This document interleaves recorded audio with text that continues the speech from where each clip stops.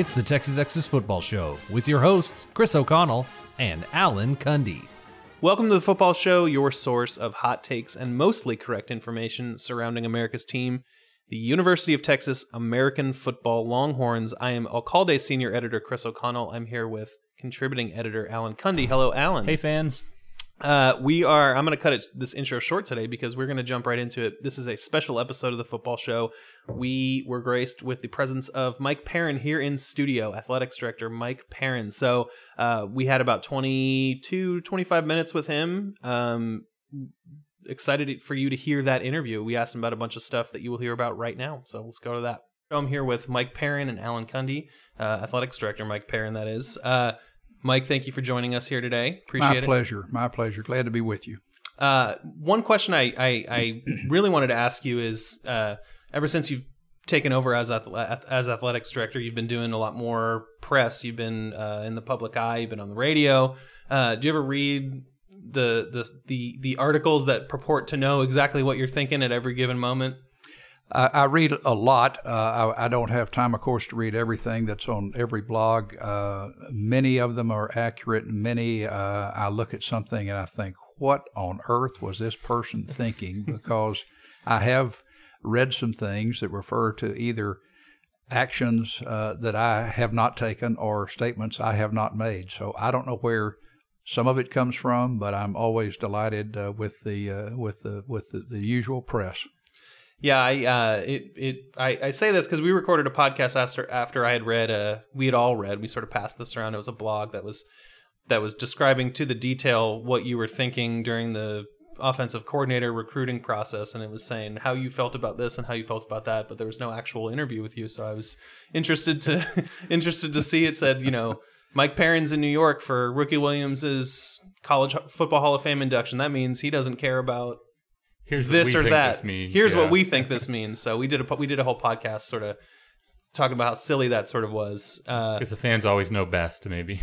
Is that something that you kind of expected? Yes. In this day and age of everybody having access to the internet to write whatever they want, that is to be expected. I think you just have to take a lot of those things with a grain of salt. Those particular days, I was in contact with people here in Austin, but I obviously had to be in and wanted to be in New York with Ricky Williams for a dramatic event when he was inducted into the College Hall of Fame. And I'm so proud of him for not only everything he did on the football field here and he's done since then, but the fact that he came back to school when his playing days were over and he's working on his degree right now. He's a wonderful, wonderful person, and I was honored to be part of his official party in New York that week. Yeah, and I think part of the silliness that I brought up was, it's Ricky Williams. It's a big deal. It's College Football Hall of Fame, so I just thought it was funny. I think people take a step back. And Ricky Williams is a big deal. He was a big deal, and it was a pleasure and privilege to be with him the night that a packed ballroom of 1,600 people from all over the country were there to pay him honor on being into the College Football Hall of Fame. Right. And speaking of the off-season coaching changes on the football staff, and the great recruiting class that Strong has had, that sort of really exciting National Signing Day that Texas fans are not used to, that that day of just checking Twitter, watching ESPN, and just seeing recruit after recruit after recruit fall to Texas. Does that change your expectations of what you have for this season for the football program? It that day certainly energized our fan base, energized the team, energized the staff, but validated what a great football coach Charlie Strong is and what a program we're building here. I think every move he's made in that effort has been fantastic. The recruits had been in here quite a bit in January. I worked with, meeting with them, their parents, talking about the academics and other support that we furnish at the University of Texas, in addition to all the work that Charlie and the staff were doing, showing them the actual football facilities. President Greg Fenves met with the recruits and their parents and had many of the same topics to discuss that I did. So it was a team effort that really highlighted the support that we feel for Charlie and the program he's got here, and it paid off. The other thing that I'm not sure has really been mentioned that much is the interest that the current players had in recruiting. It's a transmission of interest, commitment, excitement that was felt, and certainly the high school students reciprocated. So there is a feeling of excitement looking toward next season. New coaching staff, new offense, and then this high-level group of recruits that will bring their energy and talents to the field. Every defensive tackle available, it seemed like. I actually wrote an article about it for the All-Call Day online, just defensive tackle university coming right up. It gave me great comfort to see those big fellows join the pack. Yes, Coach Strong said he'd the signed, big bodies, as he calls them. Yeah, he'd signed 20 of them if he could have, he said. So Exactly. Little bit different recruiting than when you played at Texas, no doubt.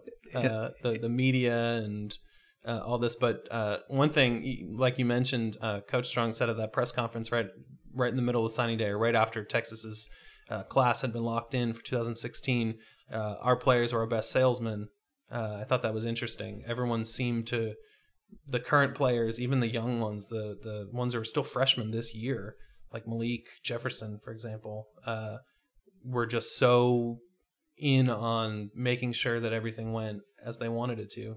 Everyone seemed to really care. They really did, and you can tell that when you're a high school senior, especially when you visited several colleges. You can just pick up on the vibrations, the harmony, the cohesiveness of the coaching staff and the existing team. Do I want to be with these people for a long time, for a year-round type program of conditioning, off-season training? Are they fun to be with? And fun is not the only test. It's a feeling of trust, of comradeship, of wanting to build something from a standpoint of teamwork. Now, I wanted to mention some other off-season things that have been going on. Amid the coaching changes and this new exciting recruiting class. Also, the Longhorn Band moving sort of came as part of an enhanced fan experience, maybe going back to the old ways where the band was in the old section. What was the impetus for that? Why was that so important? That move first occurred to me last season when I would be standing down in front of the south end zone toward the end of a game when our team was about to come off the field and go into the locker room. You could feel and hear a demonstrable difference between the Longhorn Band that was right behind me in those metal bleacher seats that didn't have a lot of, I don't know what the word would be technically, the background or resonance to project the sound forward, versus the visiting team band at the other end of the field. During the Texas Tech game, at the conclusion, I was standing down there and I could hear the volume and noise of the Texas Tech band, I should say music, not noise, but the volume and music coming from the north end zone in far better tone and volume and density, timbre, all that, than I could the Longhorn Band, even though I was much closer to the Longhorn Band, and I knew how good they were as musicians and how hard they were playing. So after the season, and of course those decisions are made in the off season, so after the season, I met with leadership of the band and talked to them about the possibility of moving down there. They thought it was a good idea from a sound standpoint. We had to coordinate with ticket operations on all of that, and then needed to look at some of the infrastructure at the stadium in order to ensure that when the band leaves the field to go up in the stands, and then again when the band has to come down for halftime and post-game and all that we could make some changes to the steps and the pipe security rails and all that sort of thing to accommodate that next year, and we can. So that was the thought behind it, and that's the process by which it resulted. Was it difficult making? I mean, it seems like you're having to, with the ticket sales, and there's just a lot of considerations to be made. Was that something that was? Did they kind of see the value in making that move, or kind of I think the move was the value of the move was apparent once we began kicking it around with the band from a sure. Anyone who's been there before the move, yeah. Yes, and it wasn't difficult, but there were just a lot of logistical steps that had to be taken. Now, obviously, you played for Coach Royal in the mid '60s here at UT. What did the band mean to you, and did that have an effect on you wanting the fans and the players to hear the band? The band was always an integral part of our program here. Coach Royal and Vincent Danino were personal friends. The spirit of the band, you got to remember, these are people who are full-time students as well, just like the athletes and others that have jobs or other ways of working through school. And for us to know that the band practiced at night and on evenings and invested their times to travel to the game site and everything, it means a lot to you. In addition, the spirit they brought to the Memorial Stadium experience, the dedication, coming early, playing throughout the game, all of the spirit groups, the bands and other spirit groups that are in collegiate sports, to me, make it so much more exciting than the pro game.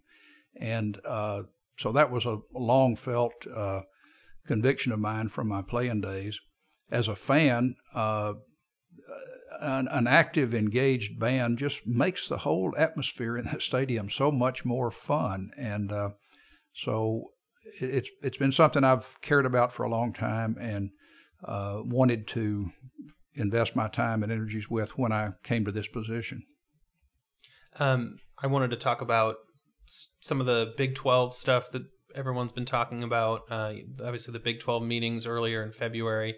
I know nothing really changed in terms of expansion. I know people, we did a podcast right after that, and we talked about all the 20 different schools that have been mentioned as the possible expansion partners. And we talked about the Big 12 championship game possibly coming back. Can you say what I know you said you could argue for or against both of those things.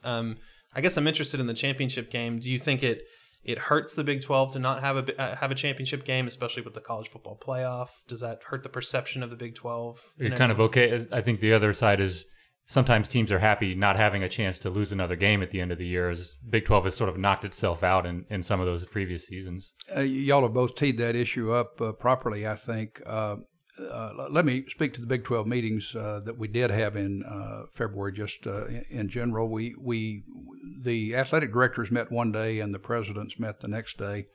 At both meetings, the conversation was about the methods by which we look at how to look at those issues. We didn't receive any data those days. We hired consultants to help the conference decide what data would be important, where to obtain such data, and then where to go with trying to analyze that. So I think a lot of effort will be put forward in coming months to examine what's going on in the college athletic world, including the reality of cable television markets and the companies that are in that business and pressures they're feeling. So it's not as simple a matter as just voting in some school or making a decision based on that. It's very, very complex to look at media rights, broadcasting rights, who can bring what to the table in terms of distribution of the product. It's been fascinating to me as someone who's new to the collegiate sports world to discuss what to discuss, but we haven't gotten there yet. It feels like it's never going to go away either until, because it just looks different from all the other conferences, so people are just going to keep going on. But that's true, and I think you'll see continued migration. Younger people don't watch television like people my age do. They get their sports news on the iPhone 5 or seconds the at a time, pad, whatever. So it's a changing world out there. On the other hand, I think that collegiate athletics are a permanent institution that will remain a vital part of the life of our colleges, of our alumni, and as in my family, 3 generations of us go to the sporting events. So I think it's here to stay, and you'll see efforts to monetize the distribution on small phones and computers and all that. But that's for another day, because most of these contracts run through the 2024-2025 school year. Yeah. If you've got the time, I would like to discuss the championship game prospect just a little bit. The Big 12 is unique in that we play a round-robin schedule, so everybody plays everybody every year. And the NCAA in January voted to allow us to hold a championship game if we wanted to, even with that smaller conference that plays a round-robin rather than playing a division schedule. It could be a very fascinating game because, by definition, whoever plays in it, one would have beaten the other one earlier in the year, so it's an instant grudge match. And under our schedule, it could be 2 teams who had played the previous weekend. So it could be, and instead of having to rely on computer simulations or what-if scenarios, you could have a head-to-head comparison that maybe happened the previous Saturday.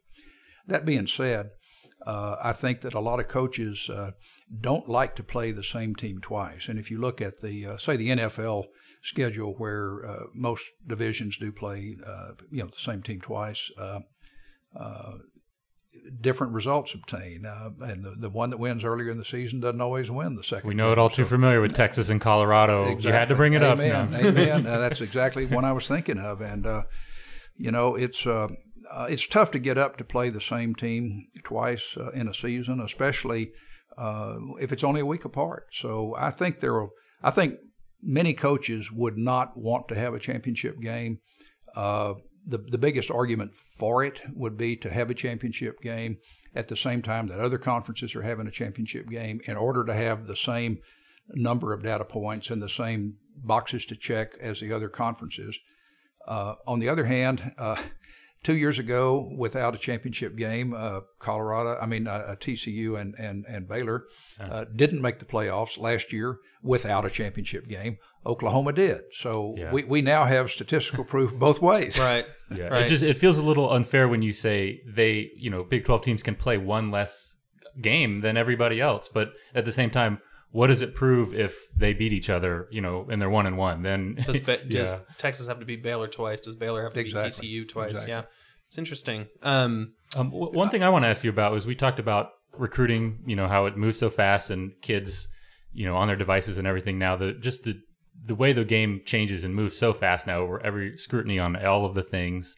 Does keeping up with that, is that fun or exciting, keeping up with the game changing so quickly, or is it like a little exhausting or daunting with so many considerations now, like the payment of players, and there's just every week it's just a new thing. It feels like new things about concussions, all that.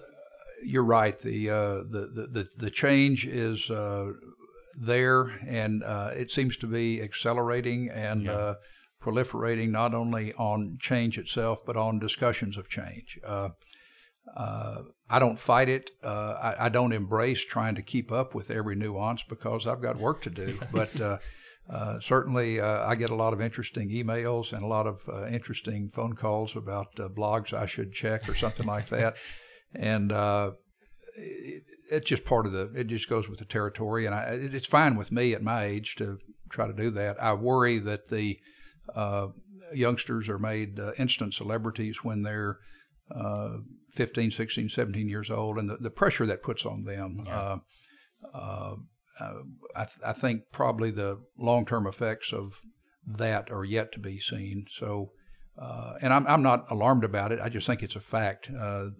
Youngsters don't get on the phone or go to meetings like people did 30 or 40 years ago. They use their electronic devices to tweet or send messages or text or pictures or whatever. They're with it's each a other different all world. the time. All their friends are right there all the time. Yeah. I wanted to go back to I guess scheduling stuff. No Thanksgiving game this year.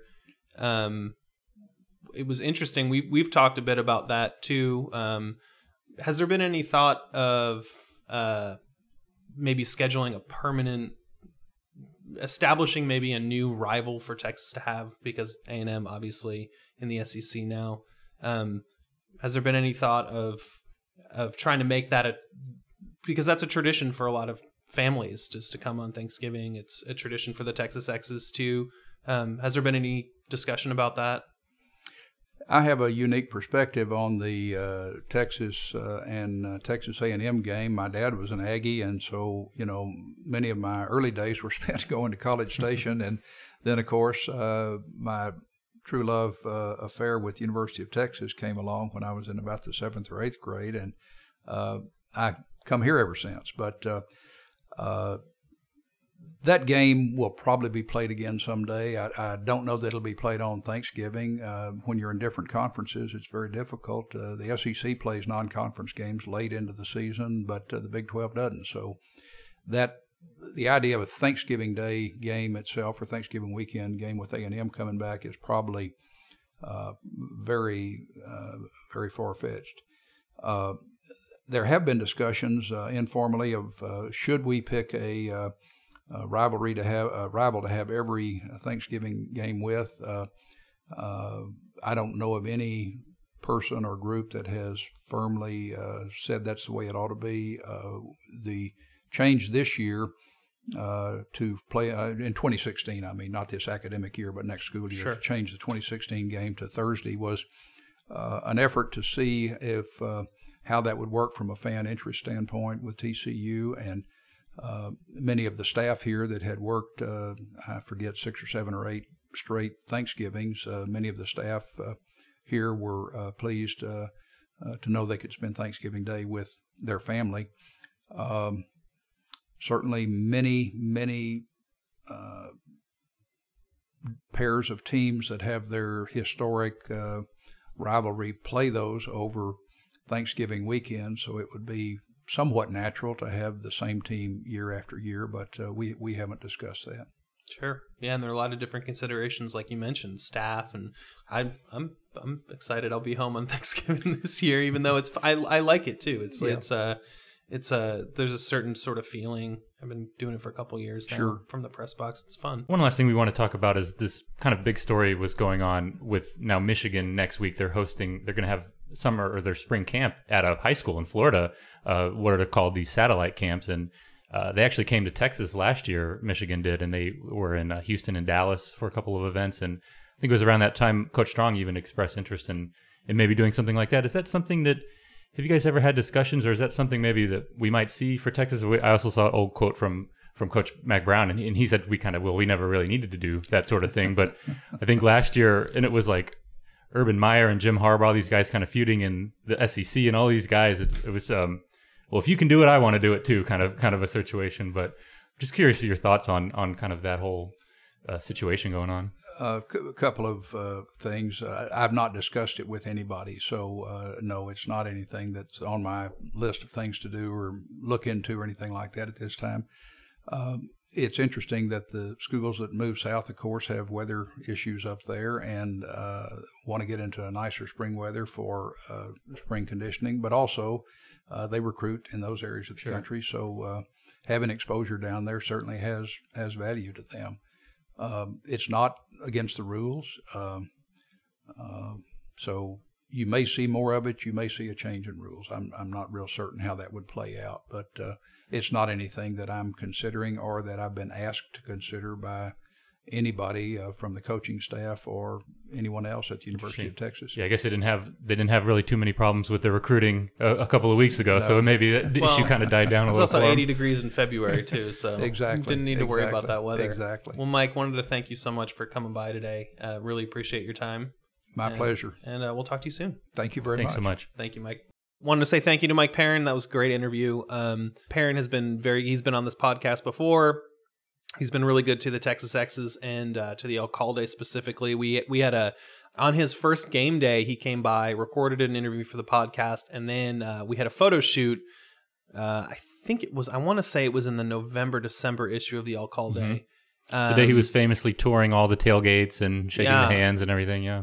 And he we had a photo shoot during the game, which was kind of weird because I'm trying to cover the game and I was helping coordinate this photo shoot, but holding some nachos and a soda in the stands, hanging out with the Hellraisers. I've written pretty extensively about Perrin for that piece and some other stuff. Interviewed him a couple times before. Really cares about the fan side of the experience in athletics. Yeah, which true is what really, they say about him too, of being such a gracious, nice guy, a guy who's listening to all the feedback, and he answered all of our questions. Didn't seem shy about anything, and if he didn't have anything to say, he just kind of said. Well, so let's get into it. This is one of the most exciting bits of news was, and this might be a little humdrum for some people, but moving the band, the Longhorn Band, back into the student section, part of the horseshoe, the connected part of the stadium. Now, for people who maybe are not familiar with the layout of the game, of the DKR, the band was moved when the Jumbotron, should we call it Godzillatron? Is that still a name? No. I mean, you can, but... The Jumbotron was built in the south end zone. They were erected temporary stands, I thought was what you would call those things, because they're not there all the time. So the temporary, or are they there all the time now? Anyway, the band is now, or was, in the south end of the stadium, sound just escaping into the ether, right underneath the Jumbotron, which itself is a giant speaker. Perrin, Mr. Perrin talked about this himself too. He said this was fascinating to me. He said he was standing next to the band in the south end zone, and the visiting band was louder on the other end of the stadium. Interesting. Yeah, during this is exactly it. Like, he hit it exactly correct. Like, it was frustrating when they moved the band, to put that lightly. Like, I was at the first game when the Godzillatron was unveiled. What year was that? In the band, way? this was just like offhand. This was after Vince Young, I think. We should probably double check this, but this was like 07 or something like that. Okay, that sounds about right. Yeah, and was the move immediate? It was so loud. Yes, it was part of the same thing. And those stands, I think, were there already. And then the stands were probably there the year before. And then they were like, hey, let's put the band over here. And that Jumbotron was so loud. And it was so loud. Everyone booed it. The minute it came on, it was so loud. I remember them playing like a Coca-Cola commercial. And it was like, you had to cover your ears. It was so loud. This thing was so loud, and they eventually turned it down a little bit. And now, since Jerry World is open, it's like a little puny. Yeah, it's not even like the biggest. Right, it's like a 13. It's one of those TVs like your grandma has in the kitchen on top of the counter. And so moving the band back into the bowl section, and so where that sound can echo from the stadium. Like, it just shows you that he gets it. Like, that's what I feel like, that phrase when you say he gets it, like he gets it to that move. Like, that move symbolizes everything for me. Like, well, that and you're reminding me one thing we didn't talk about, which I mean, it's not really a question because this is something that already happened. But the freezing of the ticket sale increases for the next couple of years. Right. Really, sort of. Look, it seems like it's a no-brainer to fans, right? Like, make the fan experience more fun, and you'll have sellouts, and even if you don't have sellouts, you have packed stadiums. I mean, I remember the Kansas State game last year. I mean, it rained, but it was empty, and it was kind of sad, and just it seems so simple. Just make the fan experience better, and he's already taken steps to do that. To sort of overcorrect maybe mistakes by different administrations. That's all I'm going to say. But yeah, it was funny when he said, we asked him a little, it was easy to do because he's a guy in charge. He could just do it. There was not a lot of pushback. It was like, isn't there push? That kind of seems like a hard thing to do. And he's like, well, no, I'm the athletic director. He actually said this before we started recording. He had mentioned that on that day when he went around visiting everybody, his first game day, I think it was the Cal game, the first place he went was to go visit the Longhorn Band because they were having their Longhorn Alumni Band reunion. Every year, yeah. Yeah, and that was the game. And that's just one of the most important things to him. It's not this separate part of the fan experience or this separate part of the game.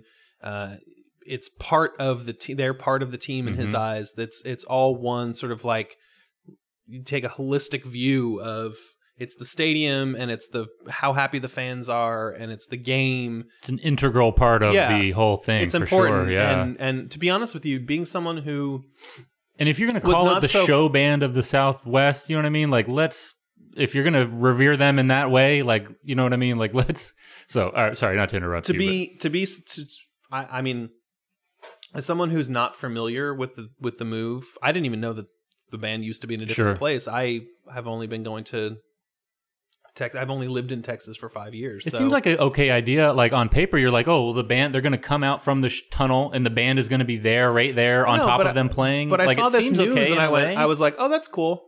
I didn't seem like a big deal to me, but then I started talking to you. You were very excited. That made my day. I started talking to other people. Such a great mood.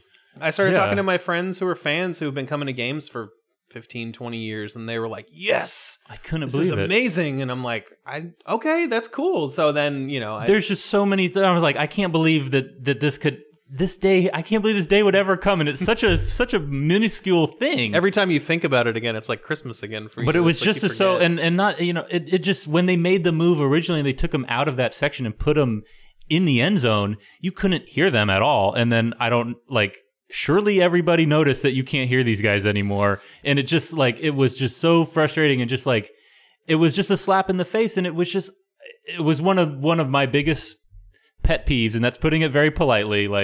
Starting the Notre Dame game, you're going to have a new Bevo, and you're going to have the band Yes. back in its original place. It's like everything back in its right place. It's coming full circle here. So hope you enjoyed the interview with Perrin. We enjoyed having him. He's been on the podcast before. Fingers crossed we can get him back to come maybe during the season, see how he's feeling about how everything's going. Hopefully he's feeling great about how things are going. Mm-hmm. Yeah. Is there anything else kind of sticking out of your that he said that kind of surprised you? Or no? I love when he talked about the Ricky Williams Hall of Fame induction and kind of describing that scene of people, everyone there kind of to honor Ricky. I just love Ricky, is what I'm saying. What I'm getting at here. You just wanted to talk about. I just wanted Ricky to mention Ricky Williams, and we all love Ricky, don't we? We love you, Ricky. All right, we'll see you next time. Thanks, guys. The Football Show is a production of the Texas Exes, the alumni association of the University of Texas at Austin. To learn more and to become a member, head over to texasexes.org.